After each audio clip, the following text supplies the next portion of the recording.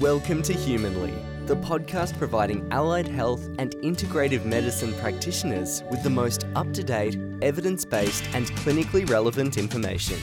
This podcast is a melting pot of ideas on health and well-being and does not replace the advice of your primary healthcare professional. Here's your host, Daniel Reuters.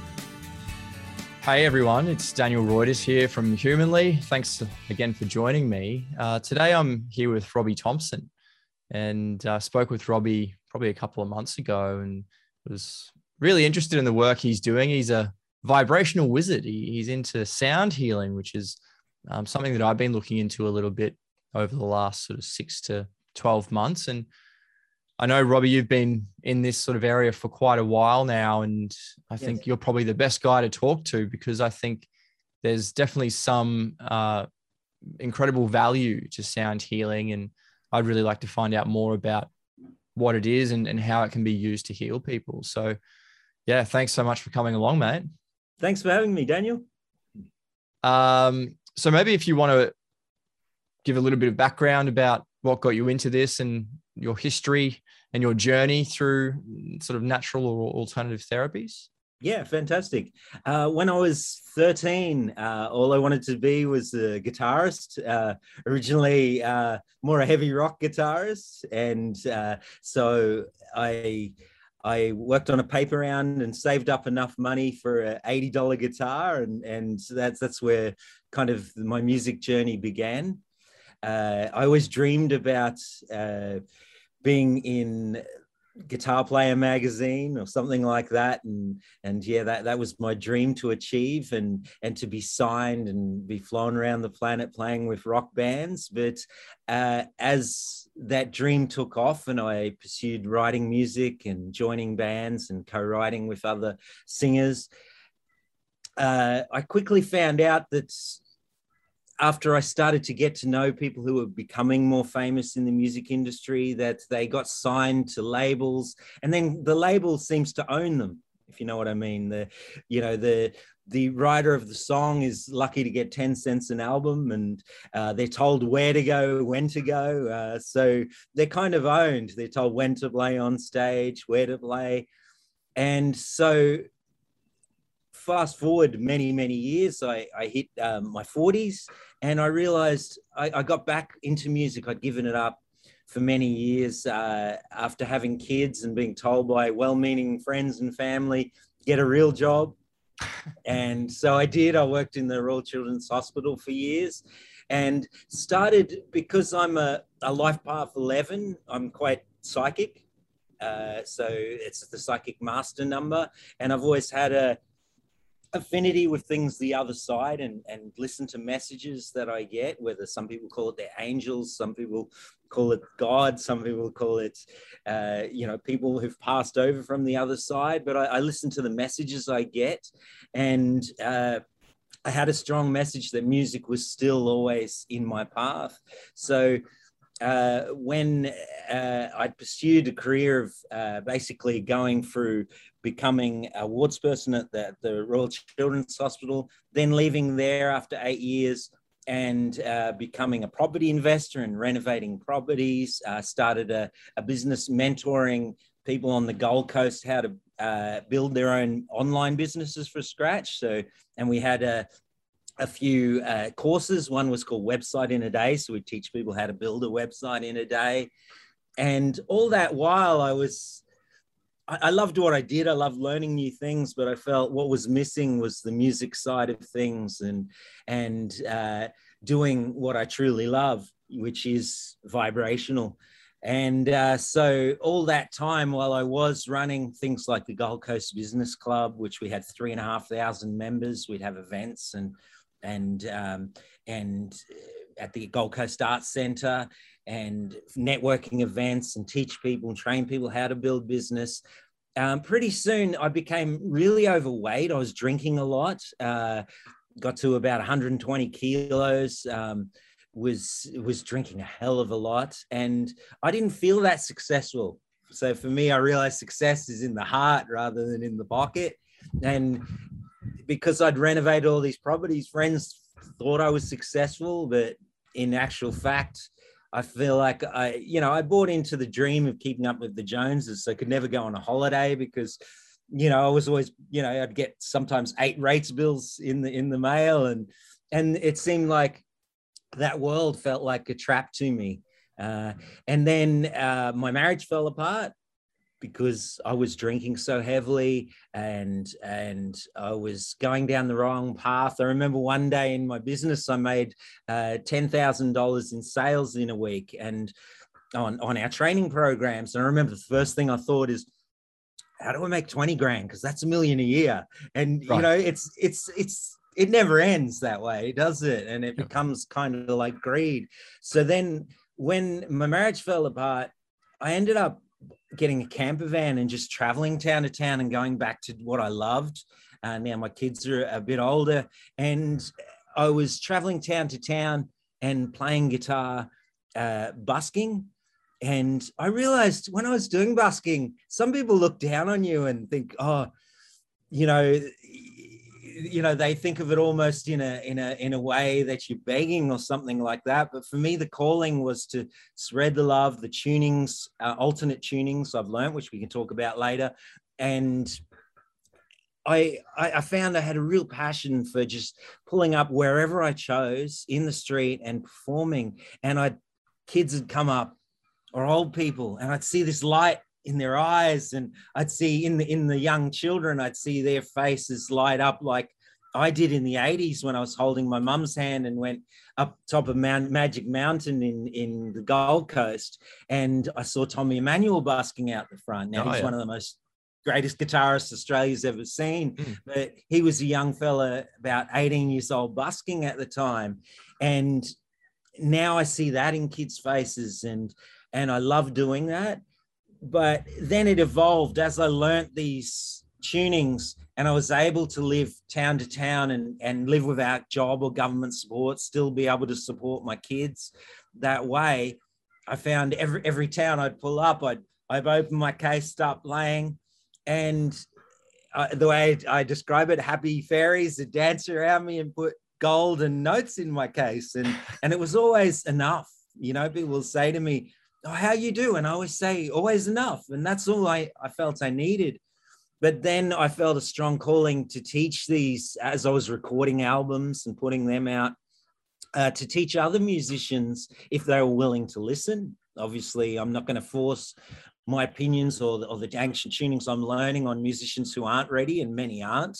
In fact, many classically trained musicians are dead against hearing anything other than the tunings they've been taught, which if you do your research, I don't want to go into too much now, but those tunings were of negative resonance to the body. So most of the music we listen to these days, and that comes out especially from the Hollywood arms of the music industry, is tuned to 440 hertz, which in my research does negative things to our body. It's not in line with nature in any way. So I always look at it like this. There was a few things done to our earth to keep us a bit more repressed, it might be. And that was rubber-soled shoes to stop us earthing. Yep. You've heard of earthing barefoot in nature is really important. In fact, most days, every day I'm barefoot now. Another one is fluoride in our water, which is now, it's been known for many, many years.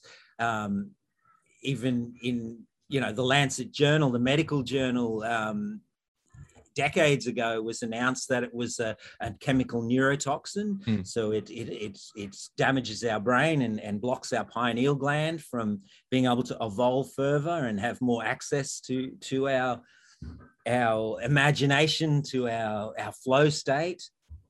And the third one, I believe, is our musical tunings were changed to keep vibration lower, to keep us in a state of disease, which is the body just out of ease, out of frequency, correct frequency. So when we align more up to the correct frequencies, what I found was when I was playing town to town busking, people were coming up to me, like one lady in Geelong, when I was down in Victoria playing, and she'd been listening in the car park, and she came up to me and she said, I've got bipolar, and normally I sit in my car just dreading going into the shop. And she said, I heard your music playing. And it's the first time I felt like I don't need my medication. Wow. Yeah. So, and, things like that set me off. Another guy in Gladstone, I remember he was pacing around when he was listening to me chain smoking. He listened to my whole set I was playing. And then at the end, he bought one of my albums, my first album, just called 17 Songs in 432 Hertz. And months later, I get this message, do you remember me? And it started out after, do you remember me? It started out, my girlfriend's not going to leave me anymore. And I said, why? And he said, well, you remember how I was pacing around and chain smoking? I do that all night and I haven't been able to sleep. I'm an insomniac. And she got sick of it. She could hear me pacing around, smell the cigarettes all night. And I'd light cigarette after cigarette. And he said, that night I went home, I put on your album because it's tuned to 432 Hertz, which is more aligned with our body and nature. And I was able, for the first time I can remember, to sleep for 8 hours. And then he repeated, now my girlfriend's not going to leave me. Wow. And yes, so many other instances happened. So that's what led me to realize I'm prepared now to write books about this stuff, run courses and teach this stuff to musicians who want to learn, or even we've taught people who have never even picked up an instrument and now have become sound healers.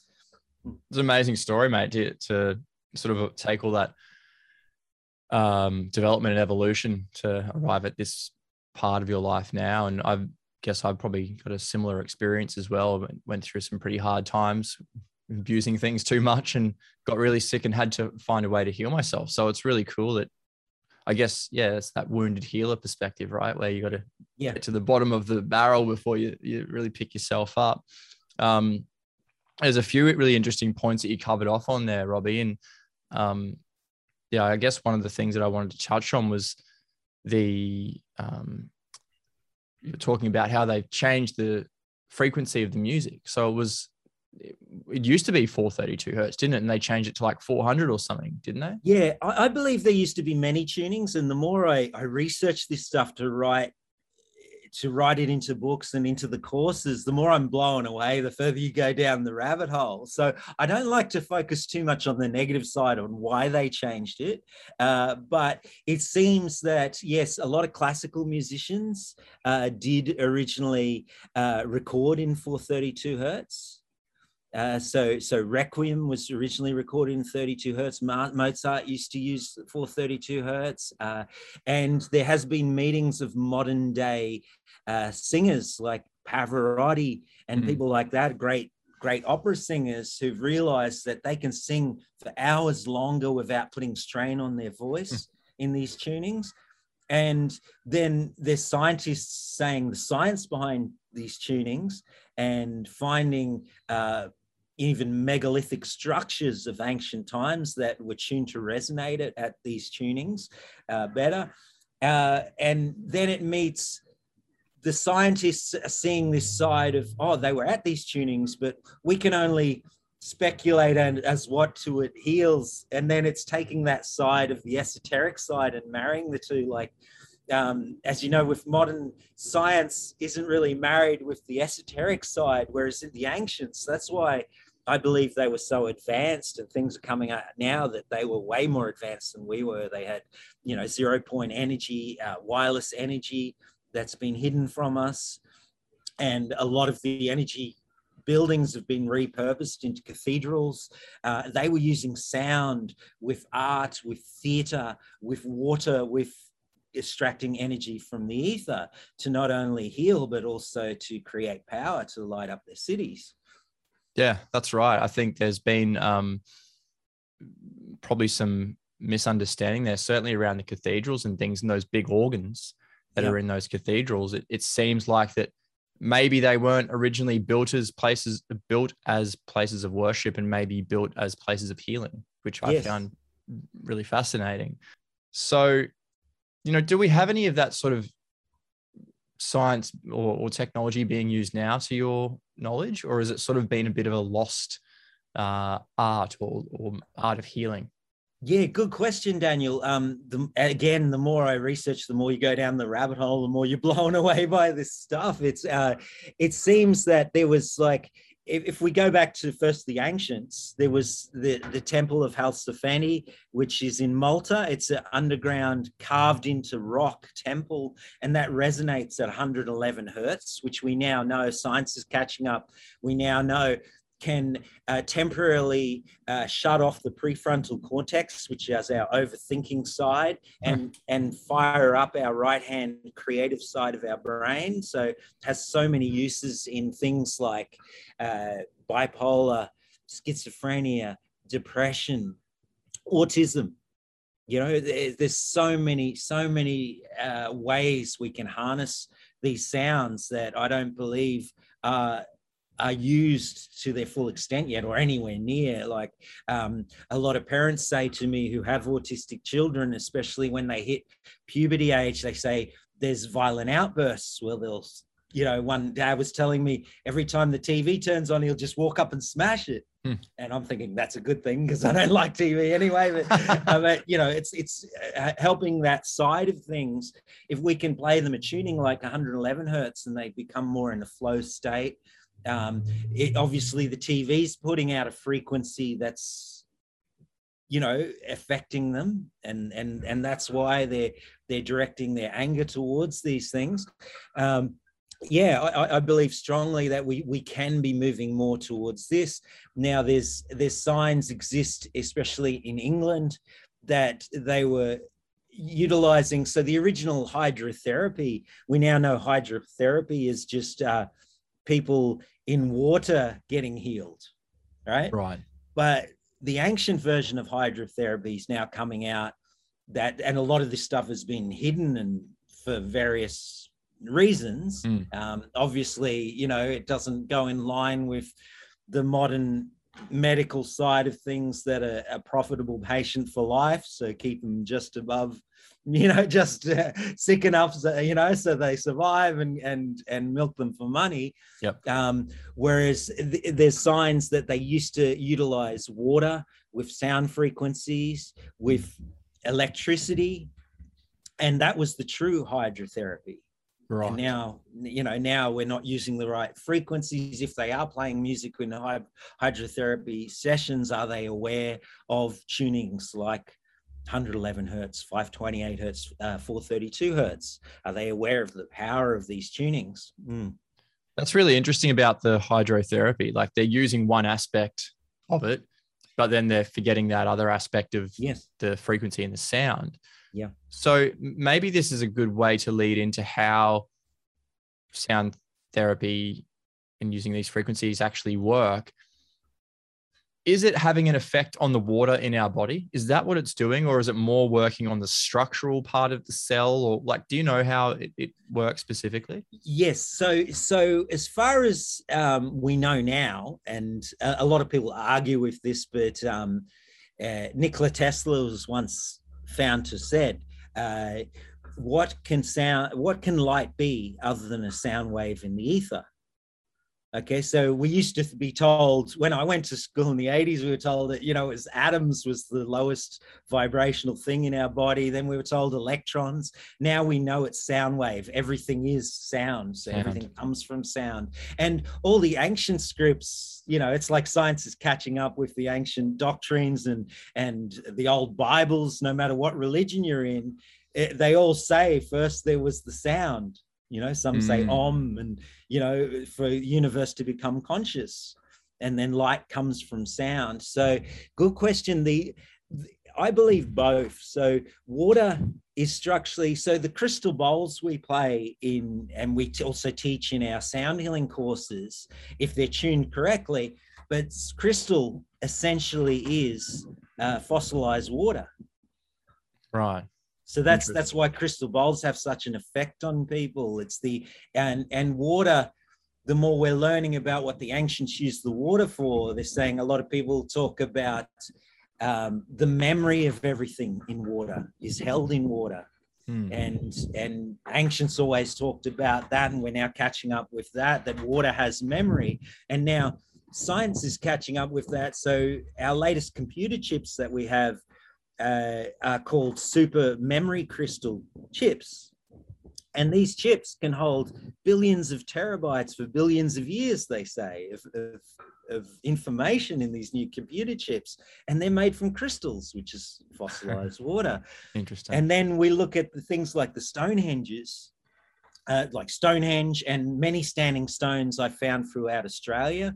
So a lot of it's been covered up and bulldozed. You might have heard about the Mullumbimby Stonehenge that was found. It's probably more important than Stonehenge, you know, that everyone talks about overseas. So, but the thing about these Stonehenges is they were using sound. We're now discovering they resonate at certain frequencies. The stones, you'll often see, like in Stonehenge, the pictures of it, you'll see smaller standing stones in front of larger standing stones. Now, we've worked out why that is. With acoustic specialists have tested this, and by bouncing sound off. So in Stonehenge, someone could be singing, and if you have your eyes shut, you would hear that noise of the singing or you know, a musical instrument or a crystal bowl playing. You would hear it all around you. So you wouldn't know what direction it would come from. And even more amazing is we've discovered these, what's called standing waves, the way waves can pressure into these rocks and bounce off. And that's why you can't hear the direction, because they're bouncing. But now they've now discovered, we were always told light was faster than sound, but that's in fact not true, because sound can change its speed, and it's been proven in simple experiments that sound can be faster than the speed of light by creating this bounce effect where the sound waves, when they bounce and collect against each other, they become faster and faster. So many applications there towards 0 point energy, but also towards healing. We're finding in all the old native drawings, a lot of them where you see especially swirling patterns. Yeah, they're actually cymatics that they were actually putting on their caves, that we're now finding are all resonance devices generally to heal or to take people into states of very low hertz waves, so they become in trance-like states. They're starting with a higher hertz frequency, and from it bouncing off walls, it's bringing down to a lower hertz that we can't even hear. See, we can't hear generally lower than 20 hertz. But when you mentioned the pipe organs, the largest pipe organs, they go down to 8 hertz. Oh, really? So why are there notes they're playing that we can't actually hear? Interesting. It's more for healing and for maybe, as we're finding out now, for creating power, things like that. And when you mentioned memory before, I've been thinking about the memory of water and how it's able to hold memory for such a long time. And that's now I'm sort of trying to work out whether or not that's how we have memories within our brain. It's actually the water that holds the memory and not the physical tissue. And maybe that's actually where things like consciousness come from, as well as the vibration of the water and the frequency on the water. And I also sort of think that maybe this is the way the nervous system works, or the body communicates with itself, because you mentioned about cymatics. So is it possible then that the frequencies within our body change somehow, and it causes instant change in another part of the tissue? Because when you read the textbooks on how the nervous system works, like if you actually worked out how long it took to send a signal from your brain to your big toe and wiggle your big toe, it's like 3/4 of a second, right? Yeah. It's not instant. So that mechanism to me doesn't really make sense. But the frequency of water change, or frequencies that cause water to change, is actually probably more of a accurate hypothesis of how that might work. I don't know if you've got any thoughts on that. Yes, well, water holds the secrets to many, many things that are unknown to us. Maybe if you know them, but they have obviously up till now kept these secrets to themselves.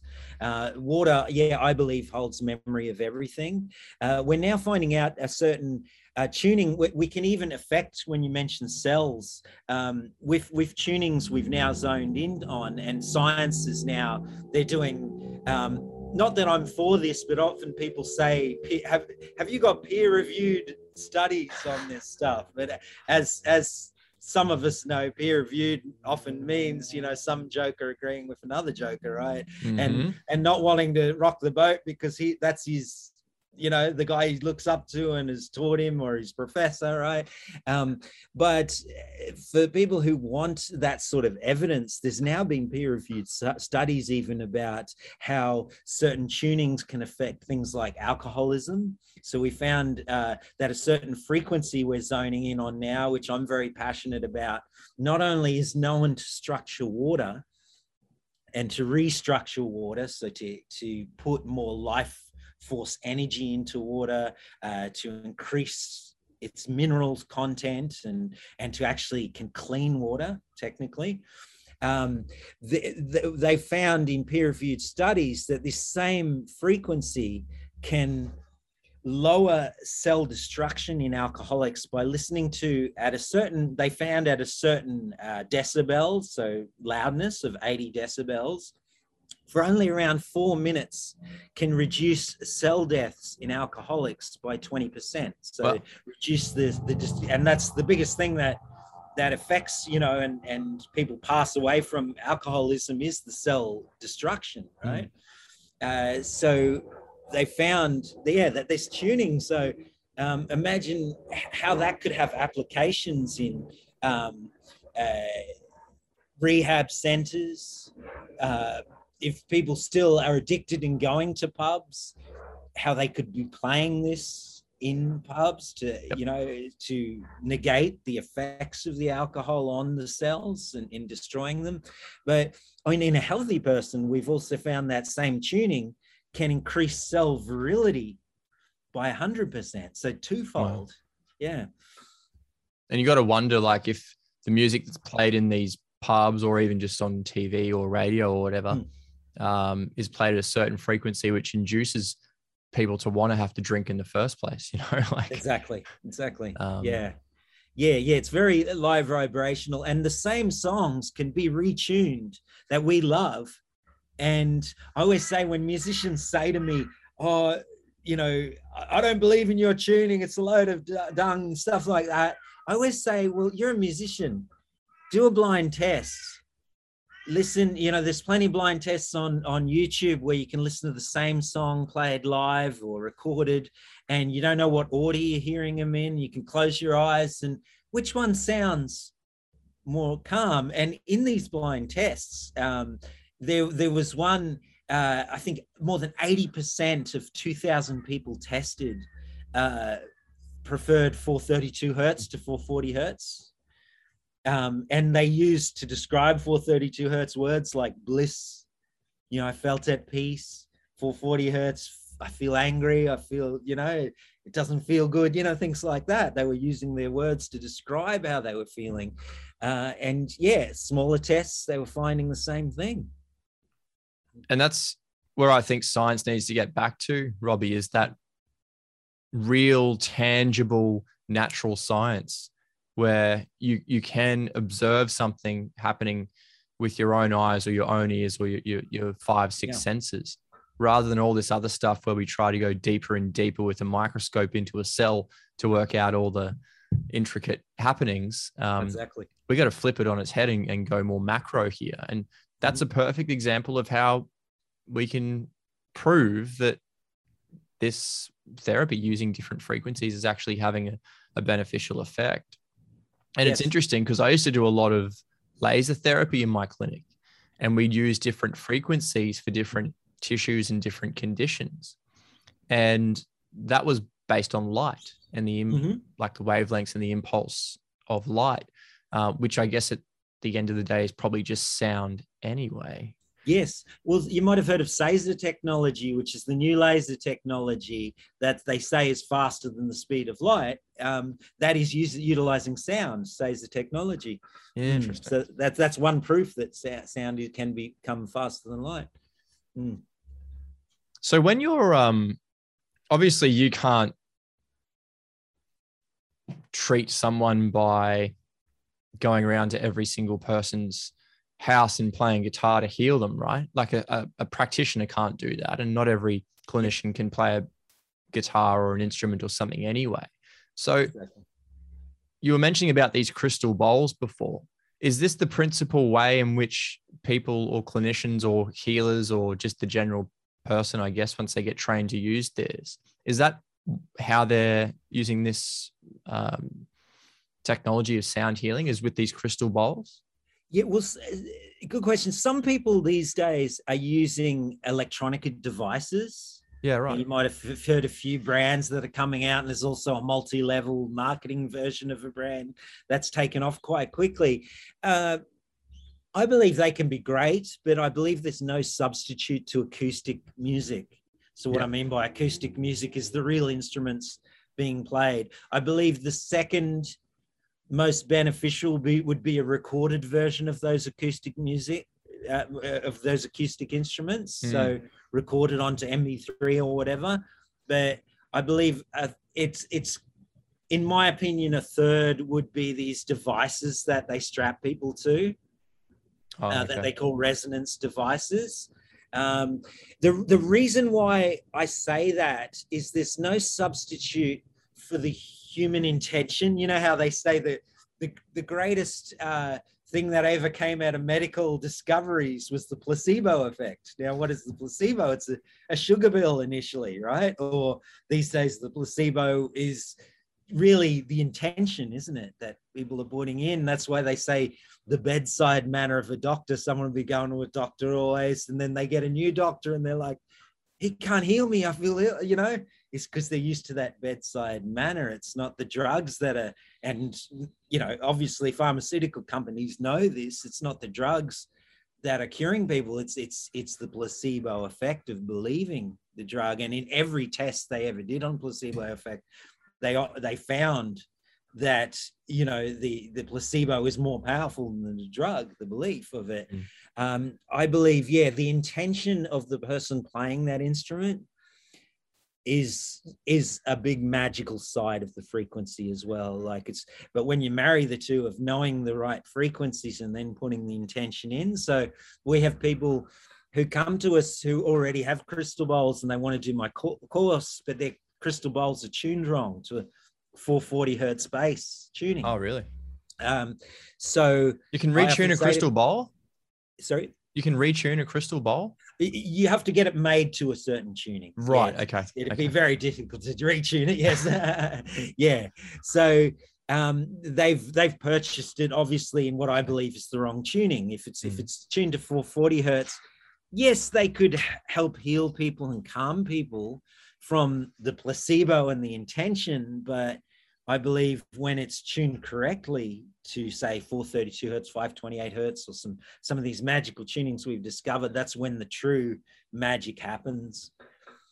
Yeah. And there's also with practitioners, they might not want to learn this stuff, or they might want to learn a little bit about it, but not play these instruments. And this is where they could utilize buying correctly tuned acoustic music pre-recorded and utilize it when they're massaging a client, when they're doing hydrotherapy sessions. So they don't need to be playing. They could be, conducting whatever it is, their physiotherapy sessions, their Reiki, but having a knowledge of the correct tunings enough so that they know that the music they've purchased or they're playing to the client is having that healing effect. And that's where I believe, 1 + 1 = 11 when you marry, the correct frequencies with amazing modalities. Yeah, definitely. And you even mentioned before about the intention of the person playing the instrument. Yes. And that reminds me of when, like, your mom or your grandmother or someone's making a meal and they literally put love and care into making that meal, and it tastes so much better than someone else who uses the exact same ingredients in the same recipe, and just slaps it together. It doesn't taste the same. So we're physically transferring that energy into the food, into the food as well. Exactly. It's like the secret ingredient to the special noodle soup, Kung Fu Panda. It was the love, isn't it? Yeah.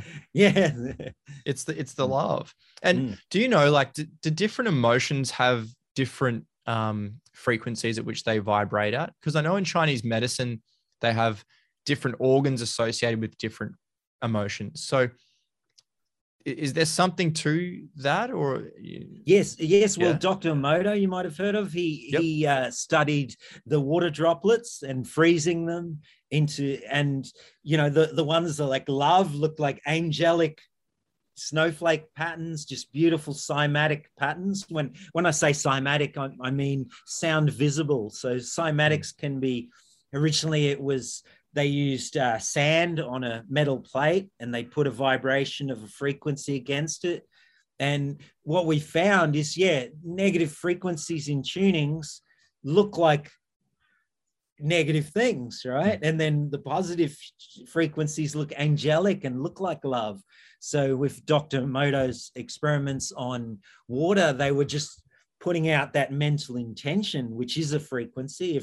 If Nikola Tesla's work was right and everything is vibration, and everything at its core level is musical notes, including this table I'm sitting at, including us, then those Dr. Emoto's work was, they were putting out the intention of I love, and it's a beautiful cymatic pattern in the water droplet when it was frozen, and then the I hate you or you're no good, or the feelings of jealousy were ugly looking cymatic patterns in the water droplets.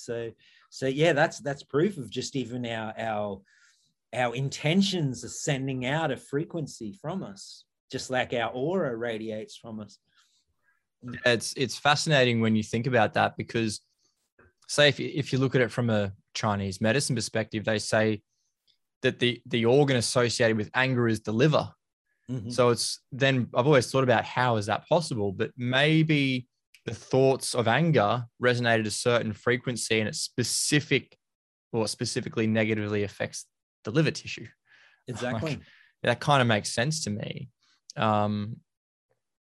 And also, like, you can there's a little experiment that you can do. It's like by putting intentions into water, you can change the physical properties of something like rice in a jar, and you put water in it, and you have another jar with some rice in it, and you put water in that. And one jar you give love to every day, and you talk to it nicely, and you say I love you and you're beautiful and whatever else. And then the other jar, you come along and it's like, I hate you, you're terrible, you're disgusting. And as you watch the change in the rice that you give negative emotions to over time, it turns rancid and it starts to ferment and break down and basically isn't rice that you would want to eat. But the rice that you give the love to, it just stays like beautiful white rice that you could easily take out of that jar and eat. It's really profound. Yes, and same exactly for food. There's at West End markets, there's a guy who plays classical music. They play classical music to the food they grow. We like to buy their organic produce from them. Now, what I'd love to see is tests, not just classical music, but at the correct frequencies being played to plants, and seeing how that could increase crop yields.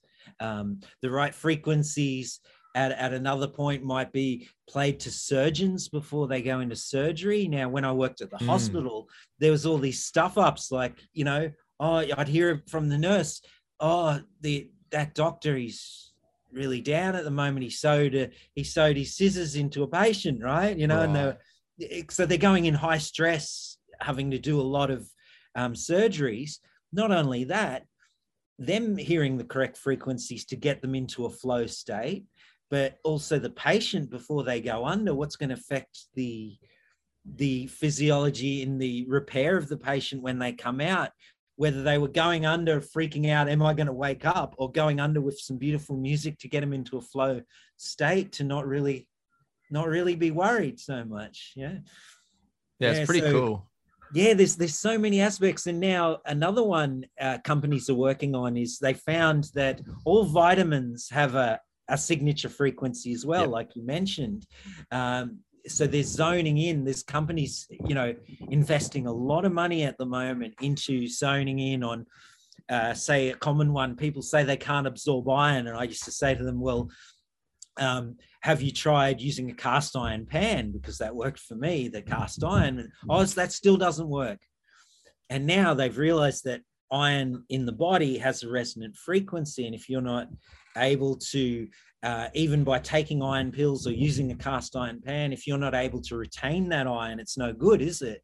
But with the right frequency, if we just zone in on that and play that frequency to the patient, that iron deficiency, it can manifest from seemingly nothing, the iron in the body. Yeah. Because that frequency is manifesting the iron.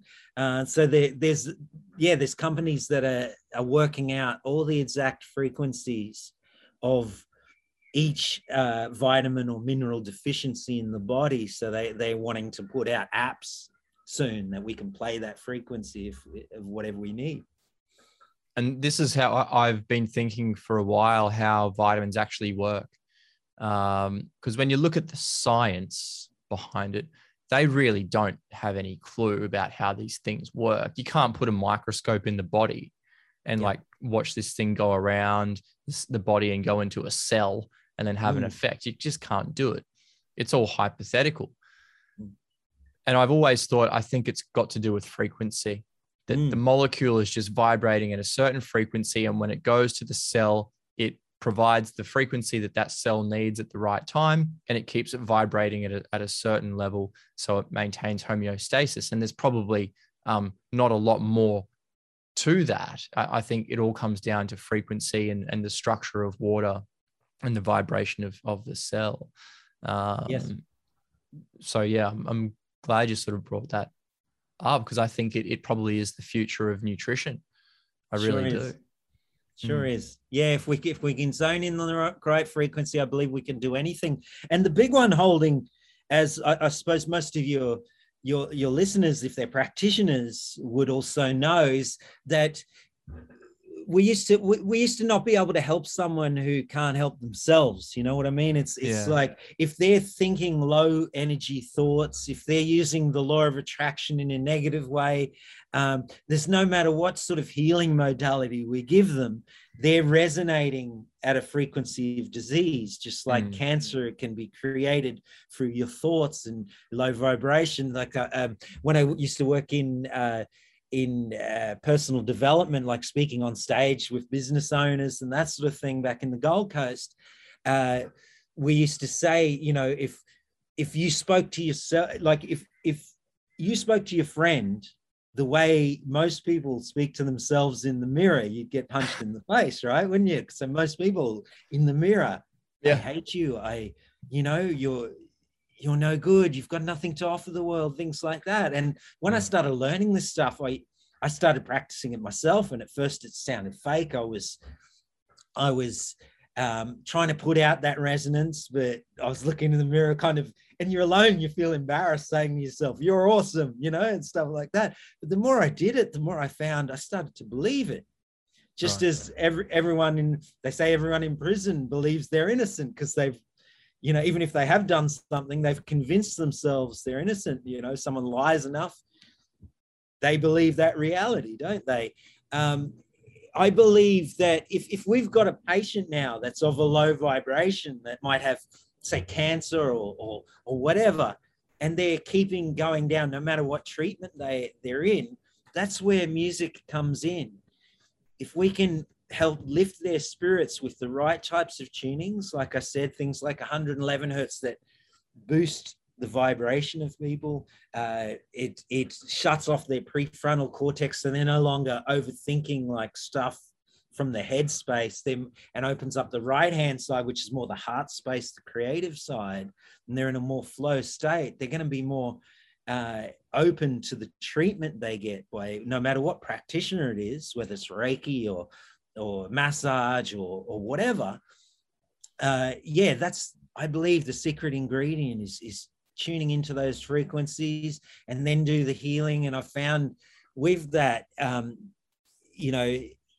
if your practitioners are open to trying this, that watch this podcast, I think they'll find that they'll be getting some amazing feedback from clients, amazing testimonials from their sessions when they add that other side to it.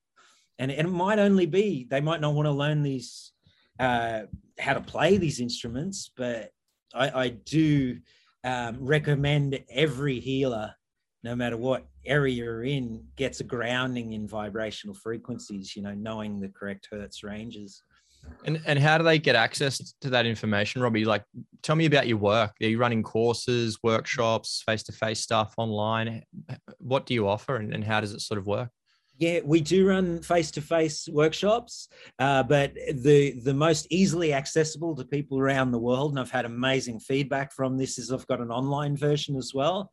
Cool. So people can study from home, which has been really great considering the amount of lockdowns we've been having in Australia. People are able to then, okay, if I can't work in my practice at the moment, what's a new skill? What's a new string to the bow to what I can help people with? And in addition, I can offer. And as you know, sound healing is such a sought after modality now. Yeah. People are waking up to the fact that vibration is everything at its core level. So, we've created, with my partner Melissa, we've created the Sound Healing Practitioners Certificate course, which is all online now. We've got videos and text that you go through each module, tick it off, and at the end you get a certificate to say you've completed the course. And yeah, we've had amazing feedback from people all around Australia, and now people in Americas and Europe are beginning to look at it. So yeah, I had some amazing feedback from a lady in America who started on this journey before I did. She was actually a singer and playing in bands that the guy who ran the band, he believed that the right frequencies could heal everyone. And this was back in the late 80s, early 90s, before I was playing music, but I hadn't discovered these frequencies then. And when she found this course, she was like, wow, this resonates with me so much. It reminds me of what he told us all these years ago. And then she'd given up singing because she had kids, and her husband passed away, so she had to look after her kids. And now she's getting back into this stuff and really wanting to use it to help heal the world. So yeah, that's the way I've tried to leverage it more. Is so obviously, as you said, I can't go out and do sound healings for everyone. So my passion is to teach others, so there can be as many of us out there who have these skills to zone in the correct frequencies. Yeah, so that's at awakentheancient.org. So quite easy to remember website, awakentheancient.org. Because yes, as you've probably worked out, I'm all about discovering what the ancients once did. I believe there's more knowledge than our current medical system has, that's for sure, if we look back to that, but also marry the new, what we can get access to amazing instruments from all around the world now, can't we? And implement them into our healings. Yeah, and it's crazy when you talk about what the ancients used to do and how they were able to heal people, and we didn't need hospitals and this sort of thing. Like, yeah. I talked to my fiance who's from Thailand, and I said to her, like, how come the type, or what's the traditional Thai medicine? She's like, oh, we didn't really have one. Like, you just eat some herbs or whatever. And like, they didn't have hospitals or, doctors or anything like that, because I think for any traditional or ancient civilization, they didn't need any of this medicine because people weren't sick. Mm-hmm. And because people were in tune with nature, they knew exactly how things worked, and they were at one with their surroundings. And they'd worked out exactly how to live in complete harmony with nature. So we look at them as primitive because they didn't have technology and all this sort of stuff. They did. We just see it as primitive technology. And they knew that by doing it that way, there wasn't an impact on the environment. There wasn't no pollution in the place that they're trying to live. Things grew better. There was better nutrients in food. Their body healed faster. It was perfect. That's why they did it that way. Yeah. And it was trial and error over thousands, tens of thousands of years to get to that point, but now it's been destroyed and we've got to try and get that back. Yeah, exactly. And yeah, I've heard about places like, Philippines as well, where the doctors are often paid on how many patients they cure. So let's think about how different that is to our Western society, where the doctors, are kind of influenced by how many drugs they can, give. There's no such thing, as, a well patient isn't a profitable patient, is it? So it kind of works counterintuitively, doesn't it? To often what I've heard about the Asian way, if the doctors were actually paid on how many patients they cured instead of, this way of medicine these days, keeping people in a state where they're sick and profitable for as long as possible. Yeah, it's a sickness model. It's a disease model rather than a wellness model and a health model.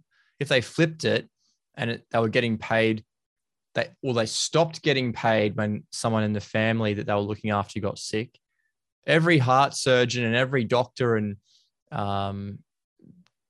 whoever else, every type of medicine specialty or health practitioner, they'd be out the front of McDonald's and Hungry Jack's and all these other places and fast food outlets and pubs and whatever, kicking their patients out, stopping them from going in there. Like, because if you go in there, you're going to get sick and I'm going to stop getting paid.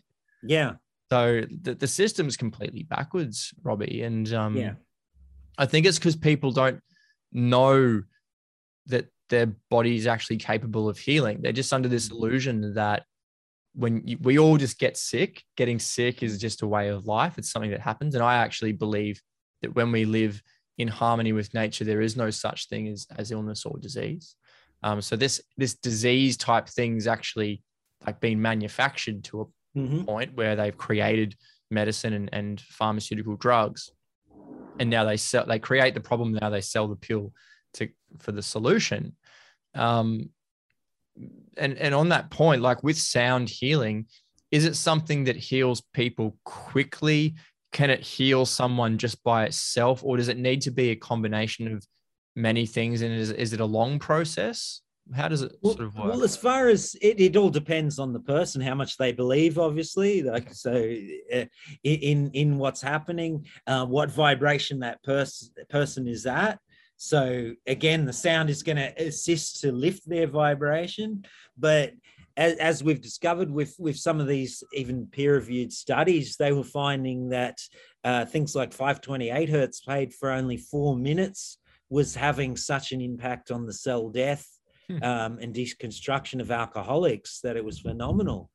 A 20% reduction they were averaging of the cell death in alcoholics, and then 100% increase in cell virility just by a few minutes of listening to it. And then we've heard about people like Raymond Rife, who was working on helping treat cancer and things like that, and then supposedly having some amazing results in just a few minutes. The reports are that they were showing the cells, the malformed cells were just being destroyed, but they weren't leaving behind shattered remains. They were imploding completely and disappearing. And then other cells were freaking out and trying to mutate. The disease cells were trying to replicate and double themselves. And as they were replicating, they were being destroyed completely with no trace, and in matters of seconds to minutes. So, and that work's been furthered by many who's followed on from his work, and a lot of them don't really quote him, but as we know from, this has probably come from ancient stuff. It might not have been Raymond Rife who invented this stuff. A lot of modern day people, including Nikola Tesla, that a lot of us look up to, it's now being said that he just used ancient technologies. He was just, he didn't invent this stuff. He was just rediscovering it, like reverse engineering stuff that was still left aside from what we now call Tartarian times. Which all got destroyed. They destroyed Rife's microscope and his machine. Yeah. When you were saying about the cells dying in response to the frequency, I had a bit of a brainwave, and I'm just going to say it because I'll probably forget my line of thinking. But with cancer, they say like negative emotions can manifest that.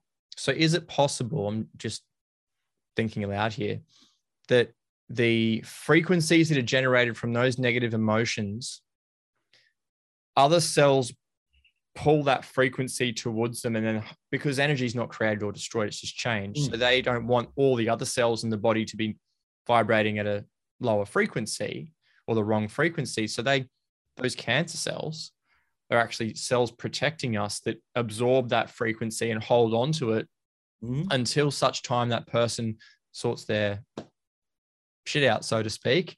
And then those frequencies can be changed and released by the body, and then the cancer goes away. Exactly. Well, when you look at what is cancer, it's holding in one place. And what do we do when, you know, when I worked for years at the hospital, what I noticed was, I believe that people die more from the treatment than they do from the disease, right? So what are we doing? Like, I had squamous cell carcinomas, and I had one cut out of my arm. And what a cut, you know, doctors are still cutting and burning and things like that. And they call what we term as alternative therapies. They call that like witch old stuff, but cutting and burning, what could be termed as more archaic and kind of, basic Neanderthal style of doing things, when we know that the cancer is holding that, as you said, that area of that's wrong with the body in one sealed container. But then people go for treatment and get cutting and burning and cytotoxic drugs which kill all cells, and so they're often dying from the treatment, aren't they? Whereas I had one cut out of my arm, a squamous cell, and then it went through the lymph nodes, and I started getting squamous cell carcinomas throughout my body. And what I did back then is I found a natural herb, which we're not allowed to talk about anymore. This is before I knew about frequency. And it pulled out within a few days a squamous cell carcinoma.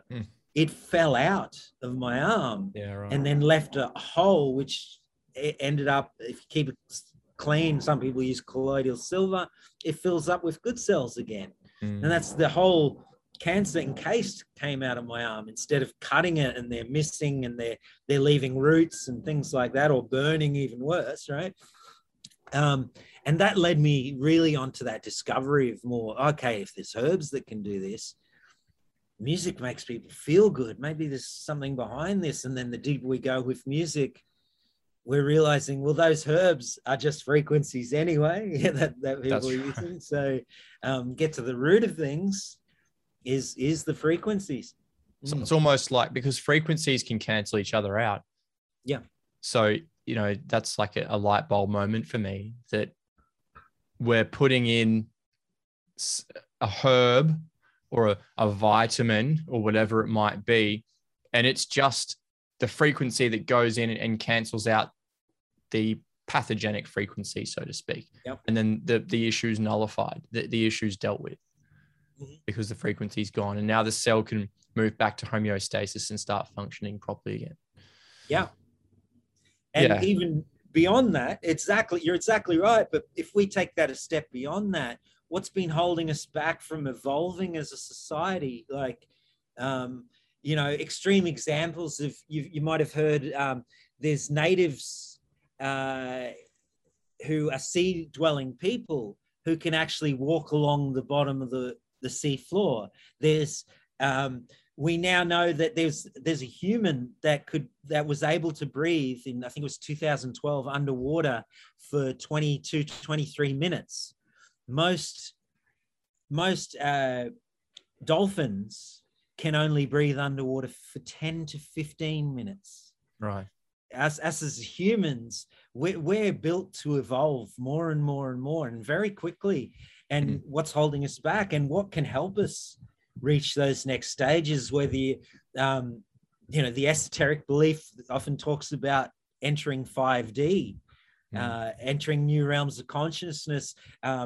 Even science will agree that there's more dimensions than what we perceive. They used to say, I remember, 15 years ago, watching quantum physics documentaries, and they're saying, we know there's at least 11 dimensions, right?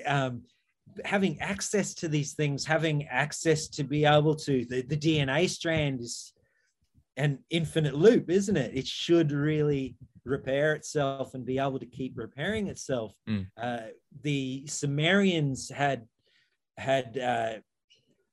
the Sumerian kings list that's come out. It showed kings reigning for hundreds of years. How were they able to live for hundreds of years? If that is true, whether you believe that or not, I believe that the human being is made to last a long, long time. Yes. And well beyond to what we're aging. We're saying old age is maybe, my grandma, she lived on this earth till she was 99 3/4 in quite good health. I used to ask her secrets about, what she did and why she was in quite good health then. But the more I look back at what, is said of the ancient times, particularly in places like Sumer, Egyptian times, and the health, we're doing a lot of negative things to our body, aren't we, in modern days, that are really reducing our lifespan, with the foods we eat, the music we're listening to at the wrong. And another thing I saw was, I used to love heavy metal, and I used to wonder why all these heavy metal singers I really looked up to and liked their music back when I was an angry teen, right? They'd end up passing at around my age. So, around, like, I'm late 40s now, 40s to 50s. And quite often it was of throat cancer.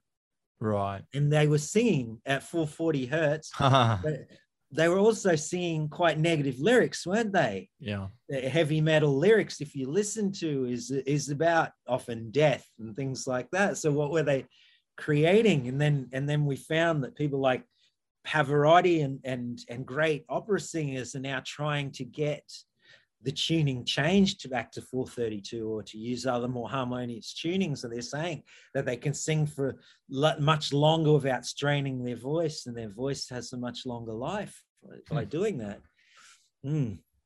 Yeah, so where could it go from next if we can discover frequencies to increase not only our lifespan, but to extend the aspects of DNA, to open up new DNA to what many would term superhuman? It's the future of medicine, really. Well, the future of humanity, I think, is all this frequency healing and frequency medicine. And yeah, about those people living for a long time. Like, there was actually a guy, I forget his name now. It's like Shilen Chen or something to that effect, who was reported to live for like 270 years or something. And that was in the New York Times and Life magazine. And I think that was published in, I don't know now, was it the 30s or the 40s or something? And yeah, it's physically there. Like, you can go to the magazine, like, this guy was 270 odd years old. And his secret was that he didn't eat a lot of food. He just ate like some herbs and things that he collected, and drank a bit of rice wine, stayed pretty active. And it was a very like simple mantra that he gave to his secret to longevity. And that's what we're led to believe, is like usually the opposite to what we hear is true. So, oh, you're living till 80, gee, that's a good lifespan. But in reality, it's like maybe we could be living for quite a lot longer than that. Exactly. And people find that very hard to believe and very hard to fathom. But, I think if just a few years ago, one of the oldest people alive is like 123 or 124 years old. Right. So we know that people can get to that age. So what's stopping us from going longer? There's got to be something else there that's accelerating that cell death and that cell turnover, which ages the cell. There's got to be something to that. Yeah. And Robbie, I don't want to keep you too much longer, because I know you probably got stuff to do, but I was reading this study the other day about what causes skin cancer, because you brought it up before about you having a squamous cell skin cancer. And we're told that it's the sun, right? They say the sun is the thing that causes the skin cancer. Well, there's these researchers that published 2 papers in the early 2000s over in Sweden. And basically what they did was they correlated the rise in skin cancers to when radio frequency and television was starting to be rolled out across the world. Exactly. And I remember in the 80s, when I was young, the slip, slop, slap came out, right? Slip on a shirt, slop on sunscreen, and slap on a hat. They even had a song for it, right? And I feel for a fact that mine came from petroleum in sunscreen, not from the sun. And since then, now I've got I've got freckly pale skin, but I live outdoors barefoot. Right? I travel town to town in my camper van. I'm often in nature, walking through nature bare feet, and, forests, going to lakes, things like that. I never seem to get sunburn anymore. Number one, I worked out because most people wear sunglasses, right? That's telling the retina to the brain that it's dark, right? So it's telling the skin, you don't need to prepare right now because it's dark because you're wearing sunglasses, right? Now I don't wear sunglasses. Not only that have you heard of sun gazing? Yes, I have. Yes. So I've completed sun gazing, which is 44 minutes. It took me about 2 years. You start at really safe times. So within an hour of sunrise or sunset, you have to be barefoot, back straight.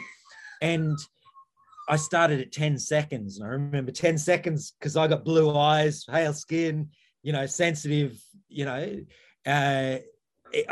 tears would be streaming down my eyes. But when I got to about 22 minutes, I kept reading about it. I was reading how it feeds color to all the organs, just like color therapy is trying to imitate the sun.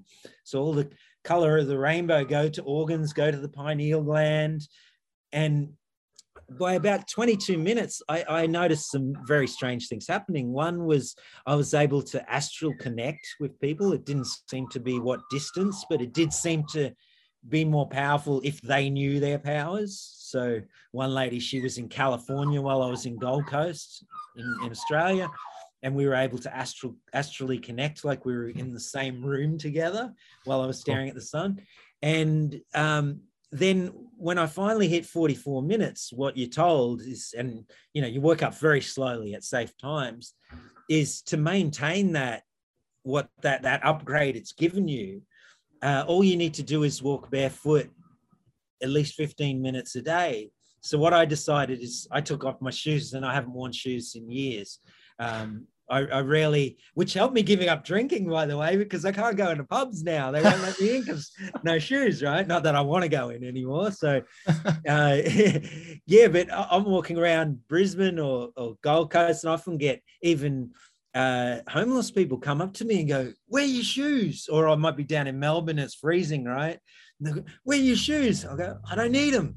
And even the homeless people don't believe you, right? They're like, one just at West End recently, he's like, "Go on, scuff around, prove it to me. Scuff around, let's see if you get glass in your feet." And I say, "Mate, I can walk over tons of glass. It never seems to go in, but tell me there's bindies."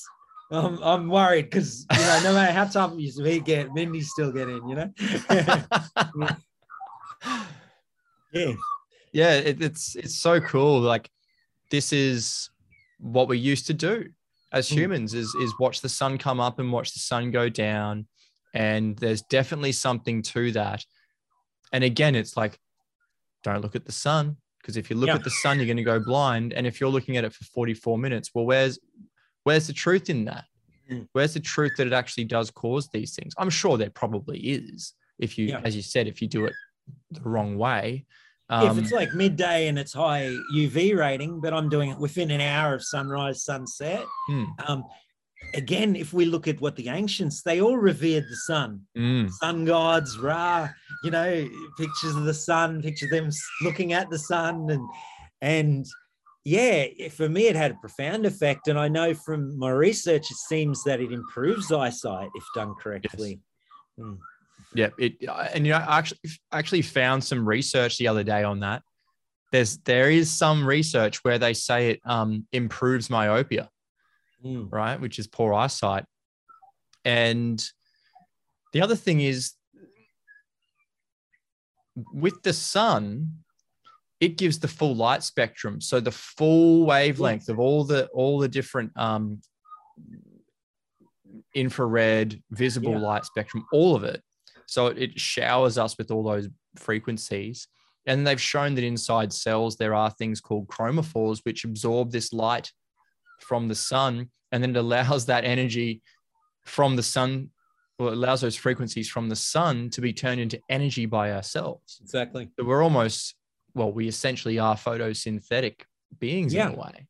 Yeah, so, we are. Yeah, millions of lights are going off constantly in us. Yeah, so that gives a lot of validity to we are light beings.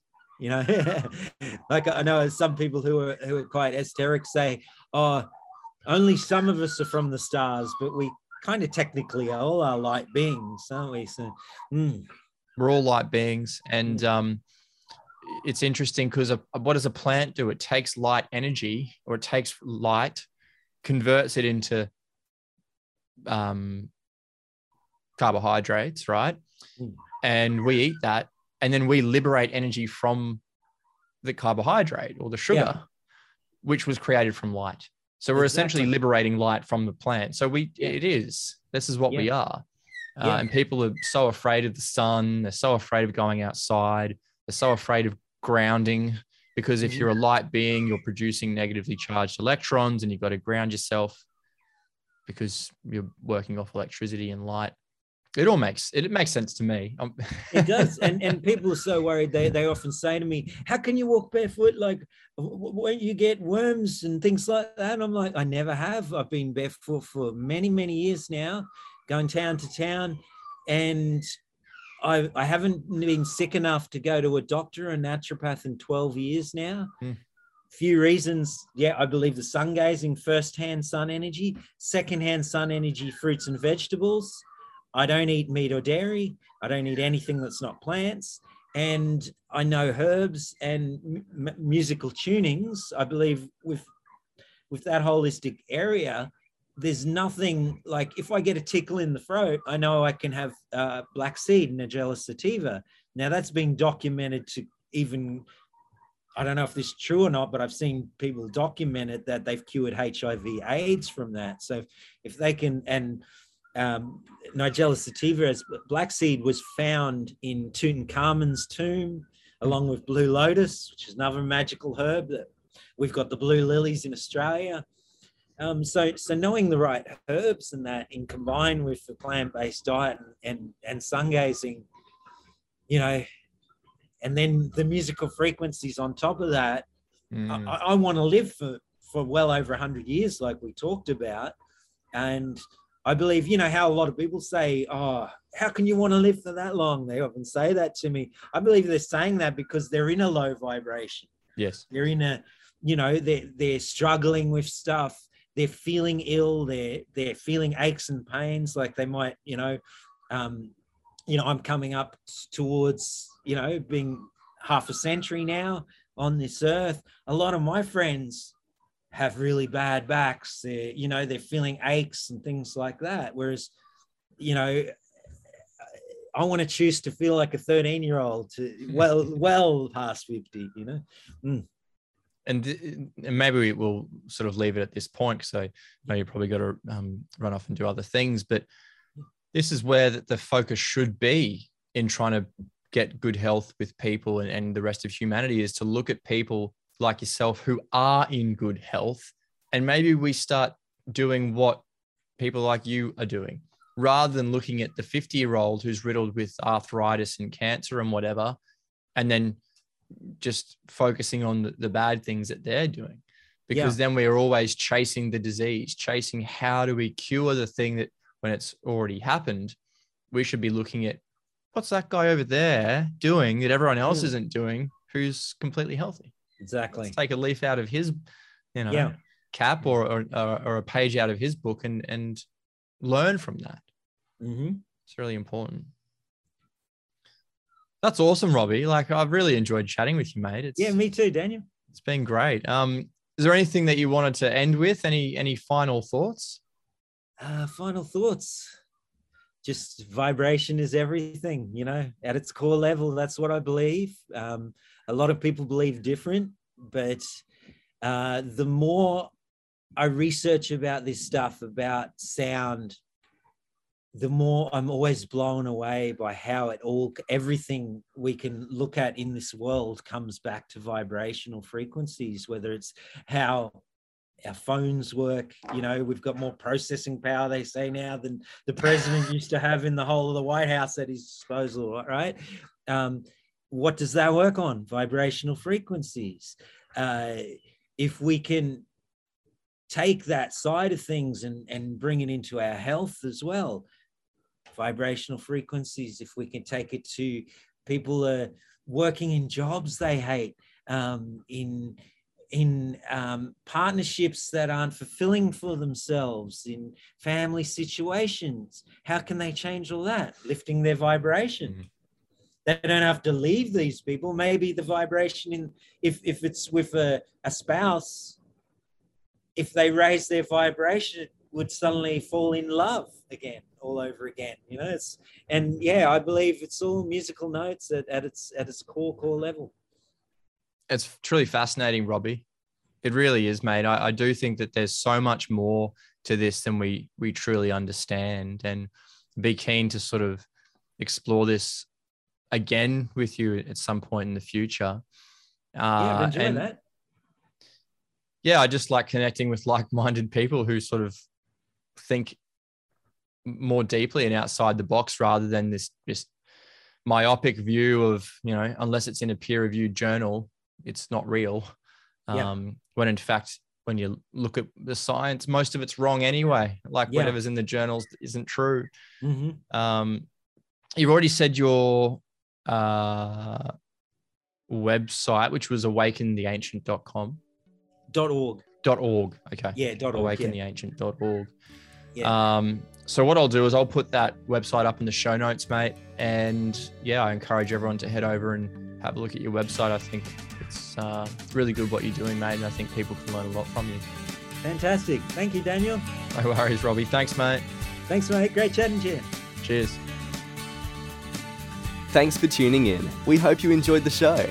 If you have any questions or comments, head on over to humanly.com/podcast and join the discussion. Make sure to follow us on Facebook and become part of our growing community of like-minded health professionals. Until next time.